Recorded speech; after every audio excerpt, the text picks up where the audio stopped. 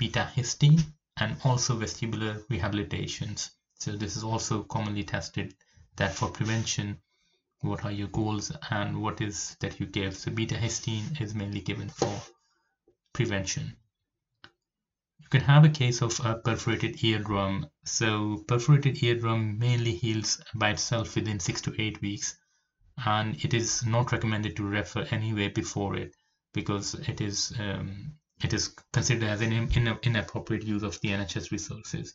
However, that being said, you cannot leave an perforated eardrum beyond 12 months, and you need to refer that after it's 12 months. So you have to prevent from long-term consequences, complications.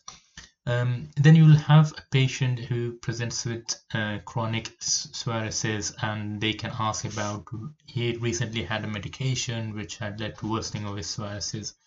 So what medications can really cause, can really worsen the psoriasis plaques? So beta blockers, lithium, antimalarial, NSAIDs, TNF-alpha inhibitors. So all these drugs can really worsen the psoriasis plaques.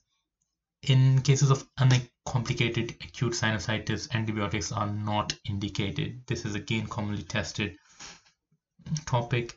So you need to know about when you have to give the when you have to give the antibiotic, which I'm going to talk in a few seconds. Otitis externa again is commonly tested topic, especially in diabetes. So for malignant otitis externa, it's mainly you give IV ciprofloxacin, and diagnosis is mainly based on the CT scan. Now in the CT scan, you can give you a scan, or they can talk about destruction of the temporal bone or mastoid, or even inflammation of facial canal, something like that. And then they will give you about there is a debris in the external ear artery and quite painful external artery meatus. So all these are clues which can give you diagnosis of, which can help you with the diagnosis of otitis externa. And treatment is mainly, if it's a malignant one, is mainly the ciprofloxacin. For mild condition, you can give topical antibiotics with some steroids, with a combination of steroids. Again, Ramsay-Hunt syndrome is again commonly tested topic, and it is caused by the reactivation of Varicella zoster in the geniculate ganglion of the 7th cranial nerve. Oral acyclovir for 7 days and prednisolone for 5 days is mainly given. Full recovery is likely if the treatment is started within the 72 hours of the symptoms onset.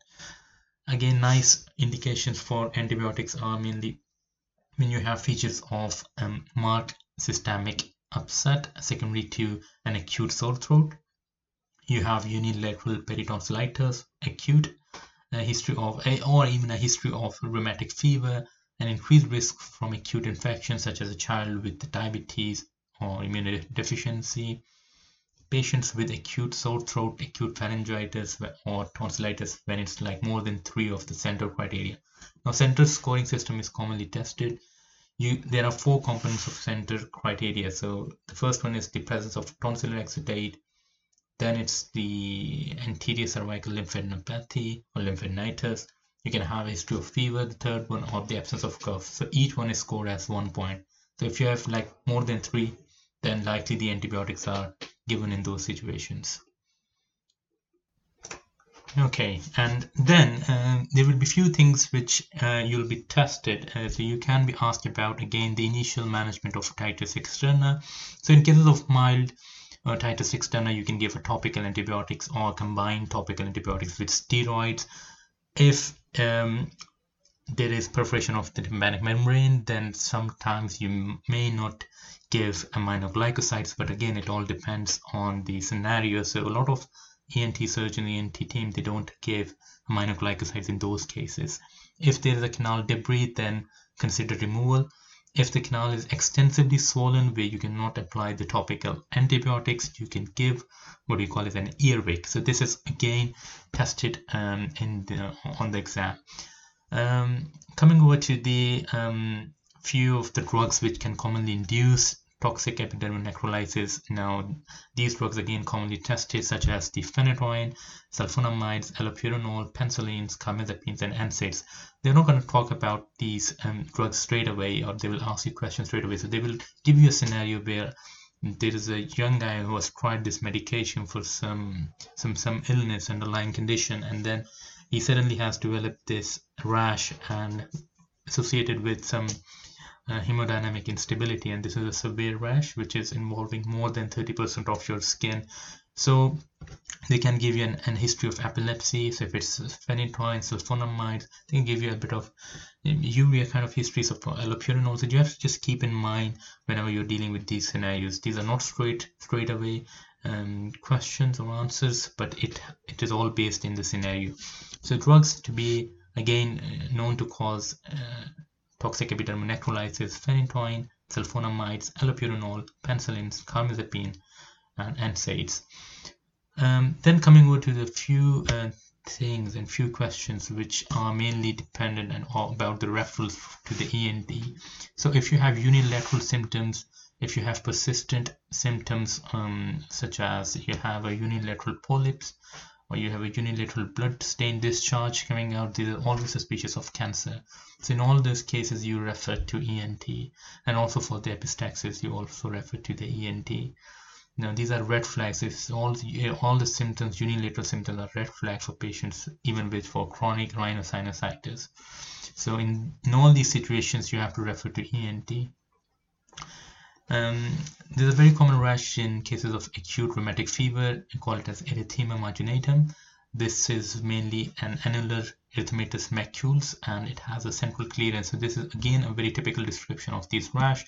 These are all commonly found in patients with acute rheumatic fever. These are not itchy or painful, or maybe it can be symptomatic or asymptomatic depending on the condition.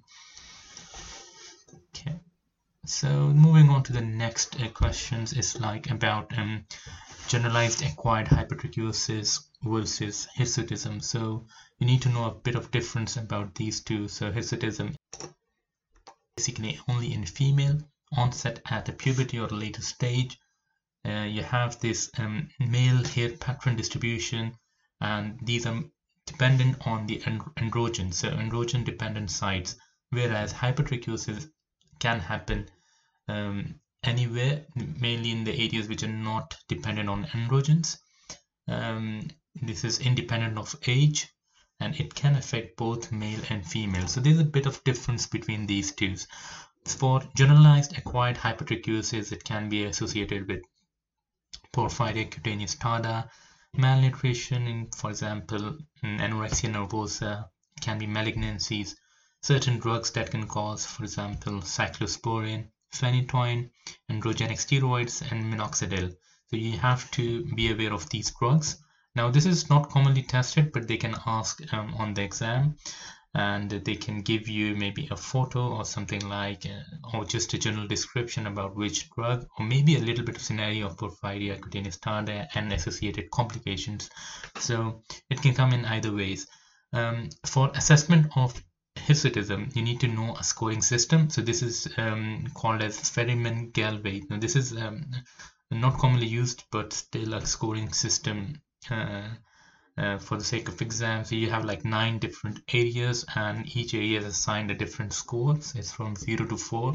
So if you have a total score of more than 15, it is considered as a moderate to severe hirsutism. Coming over to the next question, sometimes you can ask about Samter's triad. Now this is again a very descriptive kind of questions, very volatile, and sometimes you can tend to forget. So this is actually an association of asthma, aspirins, sensitivity, and nasal polyps. So when you have these 3 things, you call it as Samter's triad. Persistent sore throat in a patient with smoking history should be referred under the 2-week wait to ENT. So this is the urgent criteria to ENT to investigate for malignancy. So again, you have to look into the history of smoking, because smoking can lead to head and neck malignancy as well. It can lead to lung cancers and all those things. So again, the duration for, again, as I said, it's 2 weeks for suspected cancer pathway. Laryngeal cancer again is considered a suspected cancer pathway referral for laryngeal cancer patients who are aged more than 45 and they also present with persistent unexplained hoarseness, or if there is an unexplained lump in the neck. So this is the end of the first or the second podcast, and I hope you guys have learned. And if you like this kind of content, so just you can comment or just email me, and I'm gonna make some more of these podcasts so that whenever you're near to your exam, you can just listen to these podcasts so that you can get to know about the high yield stuff. And I wish you all the best.